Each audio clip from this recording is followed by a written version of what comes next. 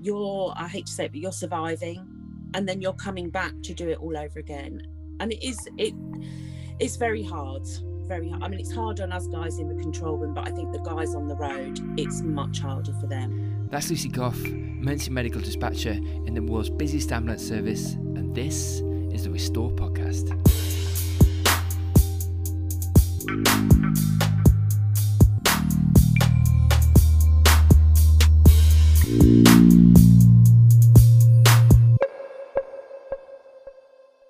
So welcome to the Restore podcast. In these series of episodes, what I thought would be really engaging would be to do a number of episodes on the pandemic in focus. So, but as we're in the throes of the second and worst wave of COVID-19, I thought what would be really powerful is to bring you first-hand accounts from people who are dealing with the pandemic from a healthcare perspective. So in the next 4 episodes, we will document interviews with an emergency medical dispatcher, an advanced paramedic practitioner, with a GP, and with a senior charge nurse as well. And what I really want to do is give you these first-hand accounts from what it's like to be at the coalface on the front line of healthcare. Bear in mind, these accounts are going to be within the UK. So it is sort of siloed to a UK perspective, but nevertheless, they've got fantastic insights. So we've got a real spread of accounts for you in these up and coming episodes. We're going to kick off with Lucy Gough. Lucy is an emergency medical dispatcher working in London. I've had the privilege of knowing Lucy for 14 years. And so in this episode, we really dig into what it's been like from her perspective in the emergency operations room or the control room, and just how she safeguarded her mental health, but also some of the realities she's seen on a day-to-day of both patients suffering from physical and mental health problems within COVID, and how it's taken its toll on the staff. So I do hope you enjoy this episode. There'll be 3 more to follow, and a real cross-section of healthcare professionals on the front line. Good morning, Owen. I'm Lucy Gough. I'm an emergency response dispatcher. I've been doing the job now for 14 years. I have 3 children that are all grown up, which is very helpful, and 2 lovely granddaughters, which are great. A very good distraction sometimes. Fantastic. So you're an emergency response dispatcher working in London. I know we've done a lot of work together in the past. Yeah. So Lucy, what I just wanted to do really is get a few perspectives really. So this session is the pandemic in focus. Yeah. And what I'd like to do is just kick off really and ask you around sort of from your perspective, seeing the demand profile, Lucy, sort of day to day or night to night of the second wave of the pandemic. How quickly, in your mind, has the demand profile escalated? I think it's escalated very quickly. If I'm totally honest with you, seeing the call rate jump quite as high as it has. I mean, at times you're looking at your screens and your computer screens, and whereas before you're used to sort of just having a few calls, we're talking over a page and a half of calls that I'm holding at any one time on a sector of London, and it's very hard, very, very hard. Yeah, and we were just talking before around how maybe this then signals that actually typifies this new variant of potentially of COVID that has spread incrementally and quite quickly, but we're starting to inadvertently see, and correct me if I'm wrong, see it really affect a large majority of the elderly population or with comorbidities. Is from your perspective, is that what you're seeing from your perspective? I would say my personal view, this second wave, it's actually been younger people. I would say from sort of 20s to 50s. The 50s and over, yes, there are still the calls, but I would say a lot of the majority are the younger, healthy people. that don't have any underlying health conditions, that are fit, and it's hitting them, and it's hitting them very hard, very hard. Yeah, indeed, indeed. So just looking for a second at the at mental health of both yourself and your colleagues within the control room, because with such a spike in demand profile, there's multiple facets and multiple sort of stresses. How have you, if you don't mind me asking, how have you dealt with, has it impinged on your own mental health and also your colleagues, and how have you and or they dealt with it in the second Um, wave? I've sort of, because I've been there quite a long time now, I've learnt that I can only do so much with what I'm given. And I used to go home and I used to think about different calls, and or maybe if I'd have done this, maybe if I'd have done that. But now my strategy is I leave the room and that's it. I try not to take my work home with me anymore. We, the colleagues, we do speak, and I've got this call or blah blah blah. But it's been that busy, we've not had chance to talk and release, shall we say, release stress. I will say one thing. I was on a break recently. Went to make myself my cup of coffee, and got talking to the mental health nurse. Funny enough, one of the mental health nurses that I know, because I went out on an observation shift with them. And there was a young paramedic there. I don't know him. I've never met him before. And we were just sort of having a general chit chat about mental health and what have you. And he was 30 years old, and he actually said to me, which made me feel really sad. He said, "I actually feel really broken." And that was really, I know we did have a sort of a conversation. I didn't want to just leave it there and walk away from somebody that was opening up.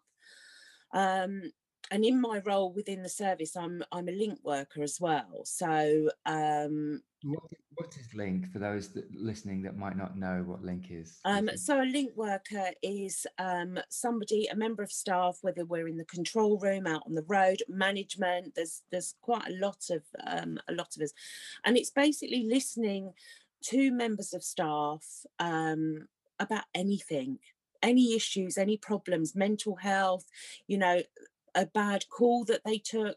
But I'm there to listen. I'm not there to pass judgment or to fix anybody, as I always wanted to do, but it's to listen and help and guide. And unfortunately, there's not many within EOC now, within the control room, which I find quite sad. But yeah, so I was just listening to this young paramedic telling me, how he's felt, how hard it's been on them. Because it's literally been relentless. And when you do have a couple of days off, you are literally sleeping, eating, I hate to say it, but you're surviving, and then you're coming back to do it all over again. And it's very hard. Very hard. I mean, it's hard on us guys in the control room, but I think the guys on the road, it's much harder for them. Much harder. So I was just about to ask you actually, Lucy, around that, because your role is unique within the control room, because you're both dispatching on calls, but also speaking to crews, just intermittently between calls and maybe even at hospital or on scene. And Yeah. have you seen? So that's a great sort of snippet of maybe how you've seen stress shift towards the frontline staff as well.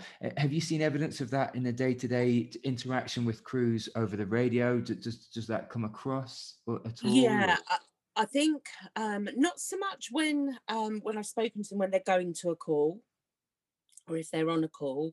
I found it's when they're at hospitals. We've noted massive hospital delays, even to the degree where crews have got to the hospital, they've got a patient on the back, which they can't take out because there's no room anywhere for them within the hospitals. And their X-ray, their shift is finished.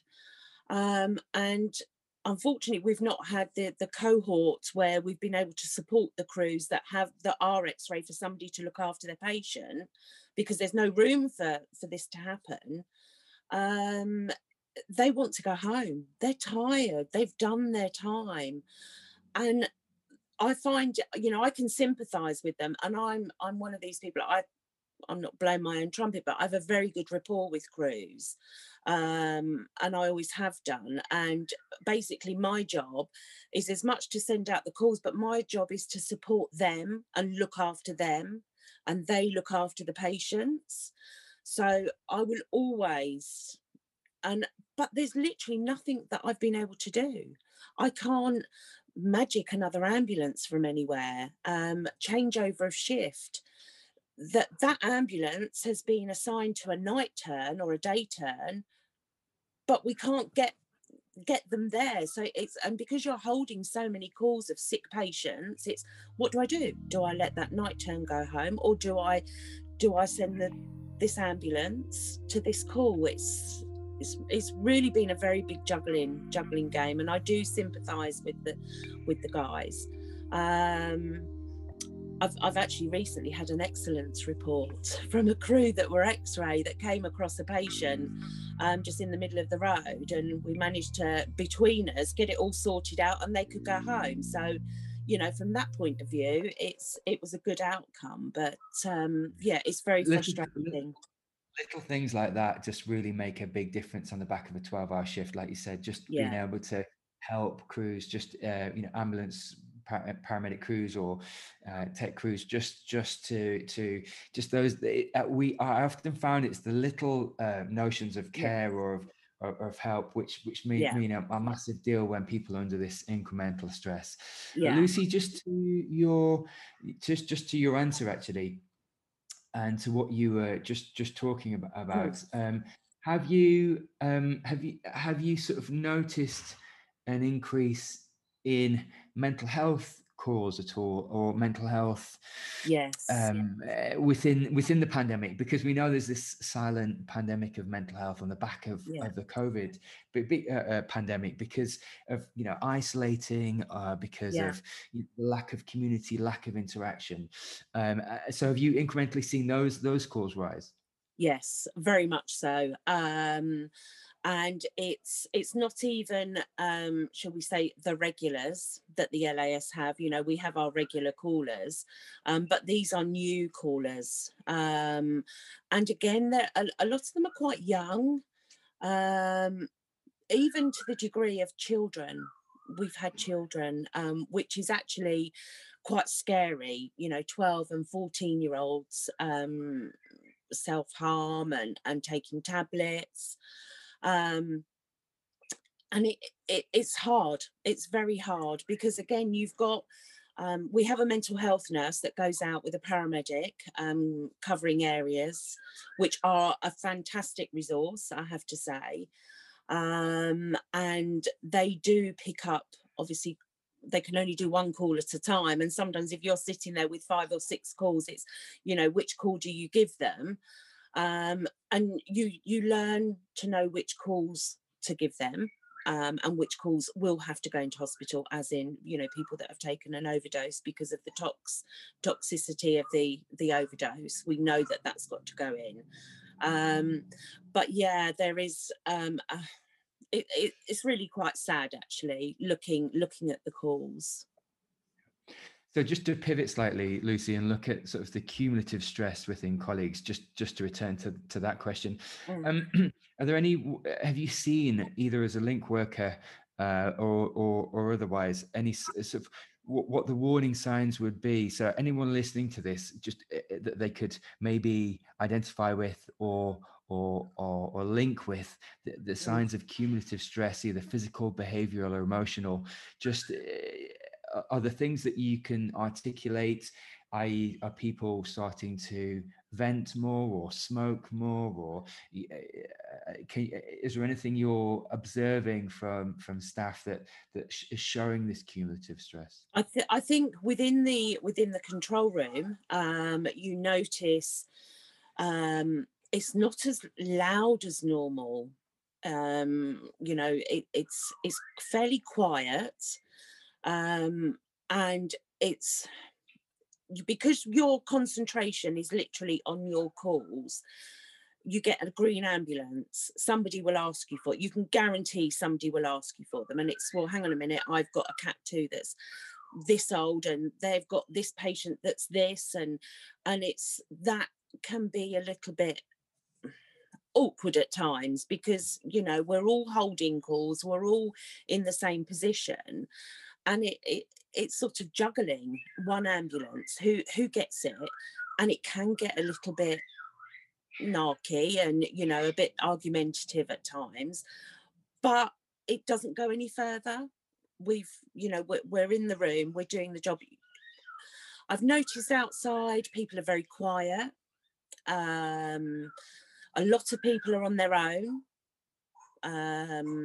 We've got little areas now, little pods that people can go and sit in, and you can see they've got their ear pods in, and they might be watching a program, or just listening to music. Smoking wise, yes, I have seen more people that had, should we say, given up smoking. Some of them are, but they only do it at work. So when they're away from work, they don't need that. And I think they just find it's a little bit of a stress release. Plus, I hate to say it, but smoking's always been quite a social thing. And there is an area where the smokers will stand. And I think that actually does help people, because we can vent to each other. Oh my goodness. And, but just talk about normal life as well. And it's really funny, because a lot of the new call takers or the new staff, they're all, oh, this call, that call. But when you're on that break, you don't always want to talk about that. You want to talk about life and, silly things. Oh, I bought myself a new coat the other day, and you're away from the room. So you have that mental break from there. Yeah, which I think is absolutely important. So Yeah. just pivoting slightly, actually, Lucy, and looking at how the press has covered the pandemic. Do you think that sort of press coverage has sort of fostered more awareness, or maybe slightly heightened the sense of panic in people? I think following on from the first wave, this second wave, people's, in my opinion, people's attitudes are, well, I've got coronavirus, I need to go to hospital. And my question is, why do you need to go to hospital? And I think it's because their mentality is, they're looking at it from the first wave and only seeing the sick people at hospital, on the ventilators and everything. That, I think there's panic that is going to be them. So they feel that they need to go to hospital. I did have a call recently with a lady, and she said, but I don't want my husband to go to hospital. But the doctor had said he needed to go to get a chest x-ray, but I don't want him to go, because I don't want to put him into that danger, and I think the press, we only see the real sick patients, which, yes, I think we should, but we should also see the others, the ones that are coping with it at home, which I know there's lots and lots. So yeah, absolutely. So just something me and you were speaking about, Lucy, before we started recording, was that the whole system within the NHS is interlinked. So the GP service, is interlinked with the 999 service, which is obviously interlinked with primary care and the hospital service. So when the GPs get busy, we know people call for more ambulances, and when the ambulance service gets busy, we consequently are taking a lot more sick patients to the hospital. And when the hospital gets log jammed, that really impacts on you directly as an emergency medical dispatcher, because you can't, there's not the resources which are released to go see other patients. So some people that might see lots of ambulances at hospital and think, well, there's plenty of ambulances, but maybe don't realize there's actually a logjam in hospital where there's not the bed space and also the throughput in hospital. How is that interlinkage impacted on you? I mean, it's been very hard. We've also got the 111, We've also got 119, which is a COVID line. And that's been very hard because we've been past a lot of calls from them as well. And I know, like us, that 111 have they have their questions that they have to ask. And a lot of people with COVID, they're getting the chest pains and what have you. So we are receiving a high demand from them. And the GPs are saying to the patients, well, look, if you don't feel any better, ring 999. It's not a case of if you can make your own way to hospital rather than putting the pressure onto us. Because I went past Croydon University the other day. I've had my vaccine, and A&E was absolutely, there was probably about 6 or 7 ambulances outside, and I couldn't see actually in, but there were a lot of people milling around outside the A&E department, and all the crews were gowned up and everything, and that they're going to be there for a while, which then it just has further impact on the rest of the day, shall we say, because they're going to be delayed, and then you get more calls coming in from GPs and from 111, and it's just, yeah, it can be very frustrating at times. Very frustrating. It's very difficult, because the aggregation of feeder services, really, that, say, direct demand to the ambulance service, which otherwise isn't picked up necessarily by the press, but there's all the demand from the police as well, and from other sort of stakeholders. Absolutely. So, Lucy, just to sort of drill in and focus slightly on, just so I'm acutely aware that you've had your own battles with physical health in the past. How have you optimized your approach to mental and physical health? Because it's been really difficult for you as a person as well. Is there any practices that you've adhered to really try and optimize what's been a really difficult road for you? Like I said to you previously, I've learnt, now, I've taught myself, shall I say, to not take my work home with me. My grandchildren are a massive distraction. I spend we live together, so I spend a lot of time with my grandchildren. Excuse me. I have had a lot of problems, as you're fully aware of it, and I'm still dealing with currently. But it's really weird that when I'm in the control room, I don't think about myself as much. I'm thinking about my crews, I'm thinking about my patients, I'm thinking about my colleagues. My diet when I'm in work is rubbish. I will totally admit it, because because of what my issues are. I've got a colostomy because I had cancer 9 years ago, well, nearly 10 years ago now. And I have to be very careful what foods that I eat. And I don't tend to eat big meals because sitting for 12-hour shifts, it's not very comfortable. So I tend to graze, and drink plenty of fluids. And I just forget about myself for those 12 hours. It's an awful thing to say, but my daughter, when I get home, she's always had a bath run for me. There's a drink there waiting for me, not alcoholic, a cup of coffee, or I'm not one of these people that will go home and say, oh, I need a glass of wine. I'm not a drinker, and especially if I know I've got to get up at 4:30 the next morning for another shift. So and my daughter will make sure I've got my food, and she does me a packed lunch, and there'll be lots of different things in there for me. There'll be the fruit bars, Nutri-Grain bars, there'll be a sandwich, or there'll be a pot of pasta, and like you do, we used to have our little packed lunch bag, and you'd graze through the day. So it is important with your food. I know it is. But when you're on shift, it's just, I just graze. I'm one of these.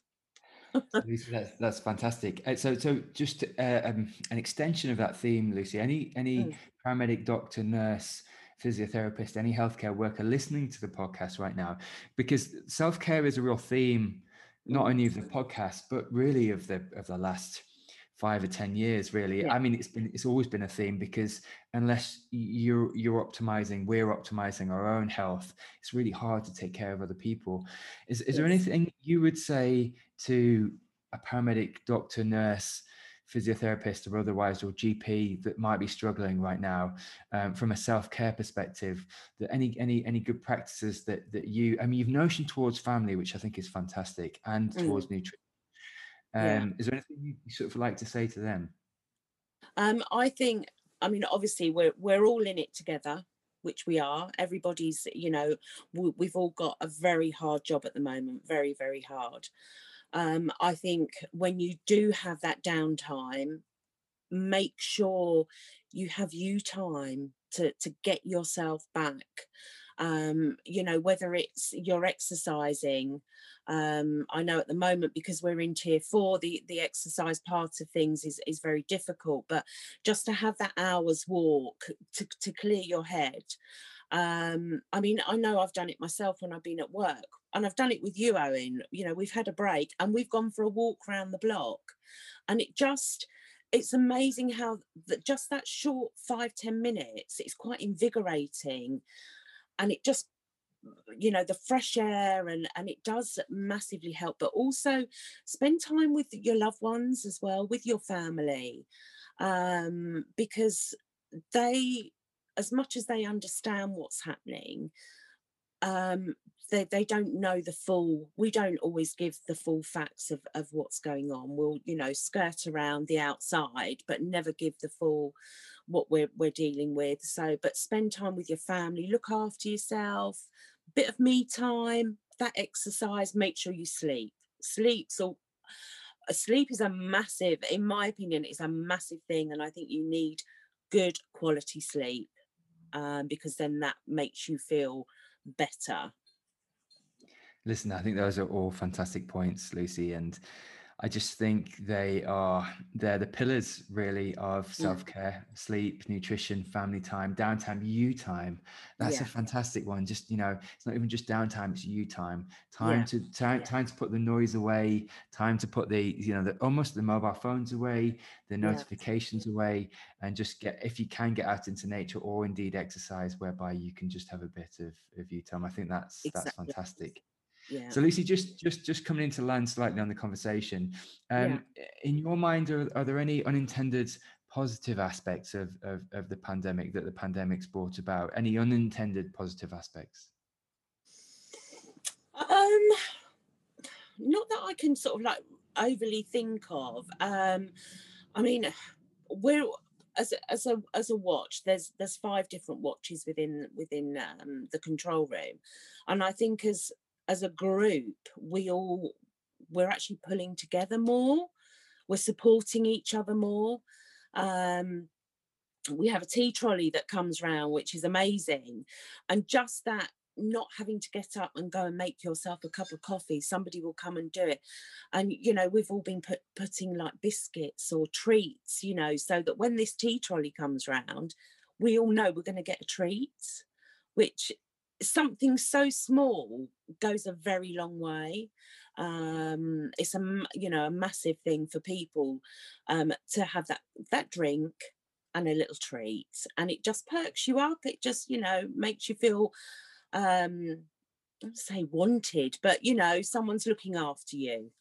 And I think sometimes in the control room we can feel we're not being looked after, and I think that's made us pull together more as a team to look out for each other, to support each other. Listen, I really, just having worked with you over the past 14 years, really, I just Mm, really honor you for what is not only now a really difficult role, but it's always been a difficult role, really, and yeah, fundamentally balancing demand and supply within an emergency situation is never been an easy role.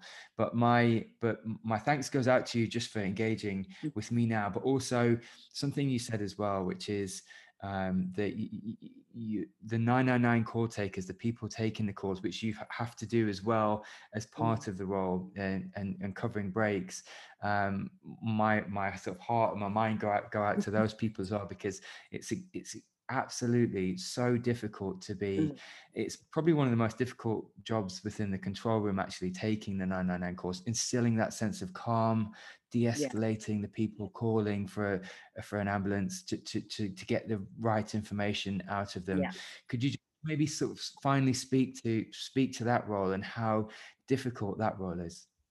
So when you start with the service as a call taker, you do your 5 weeks training in the classroom, and then you go into the control room. You have a work-based trainer with you, and I always remember when I very first started, and there was a lovely call taking manager, Pete, and he said to us, "Fantastic, you've done really well." He said, "But today is when you start learning. And it's when you're doing the job for real." And I remember the first cardiac arrest call that I took. It was for a child. I remember some of the funny calls, shall we say. But you sit there, and now the way the world is at the moment, and with the crisis and the pandemic that we're going through, you sit there, and I'm actually quite nervous about what call I'm going to take. And you can hear people beside you. You really have to take control of a call, because everybody's emergency is different. And somebody that's cut their finger to somebody that's having a stroke, they can all react very differently because it's their emergency. So you have to take control of that call, and to calm the person down, be empathetic, get them, in a way, get them on your side, get them to listen. The opening questions are: is the patient breathing? Is the patient awake? And if they're yes and yes, it's like, oh, a bit of a relief. And then you find out, tell me exactly what's happened. And sometimes people will go on and tell you what happened last week, last month. No, tell me why you're ringing for an emergency ambulance now. Oh, okay. Well, I've hurt my hand. Oh, okay. So it's not, you sounds silly, but you relax a little bit. It's when you get there. Is the patient breathing? No. Is the patient awake? No. Right, that's it. Your adrenaline, it kicks in. You know what you need to do. You need to get that address. You need to get a telephone number in case we get cut off. You need to confirm the address, because there could be a slight little difference. They could say to you 21 High Street, when actually it's 21A High Street or 21B. That little mistake could waste so much valuable time for you guys on the road, because they're going to 21 when actually the emergency is at 21A, which is a little bit further down. That's valuable time, especially in a cardiac arrest. And we're there to help you, or to help the caller, till you get there, till the crew, whether it's an ambulance crew, whether it's a first responder that we may well send. We may send a bike. We may send a fast response car, just somebody on their own. So we know that while we're on that phone and on that call, we are helping that person till you guys get there. And we can go through CPR with you. We can give you the right instructions, and delivering babies. We know how to do it. You're right. It's a one-stop shop, really, and it's fantastic, and probably the most stressful job in the ambulance service, bar none. Lucy, I just want to extend my thanks, really, just not only for the friendship we've had over the past 14 years, but also just engaging and being really honest in this interview, because I think what it will do is it really helps just unpack what it is, what life looks like in this pandemic from your eyes. Totally, yeah, totally. Thank you. You've been you're a lovely guy and a lovely friend, and you know we've had our little walks around the block, which, you know, something so small means so much, and you know I know you're a good friend, very good friend.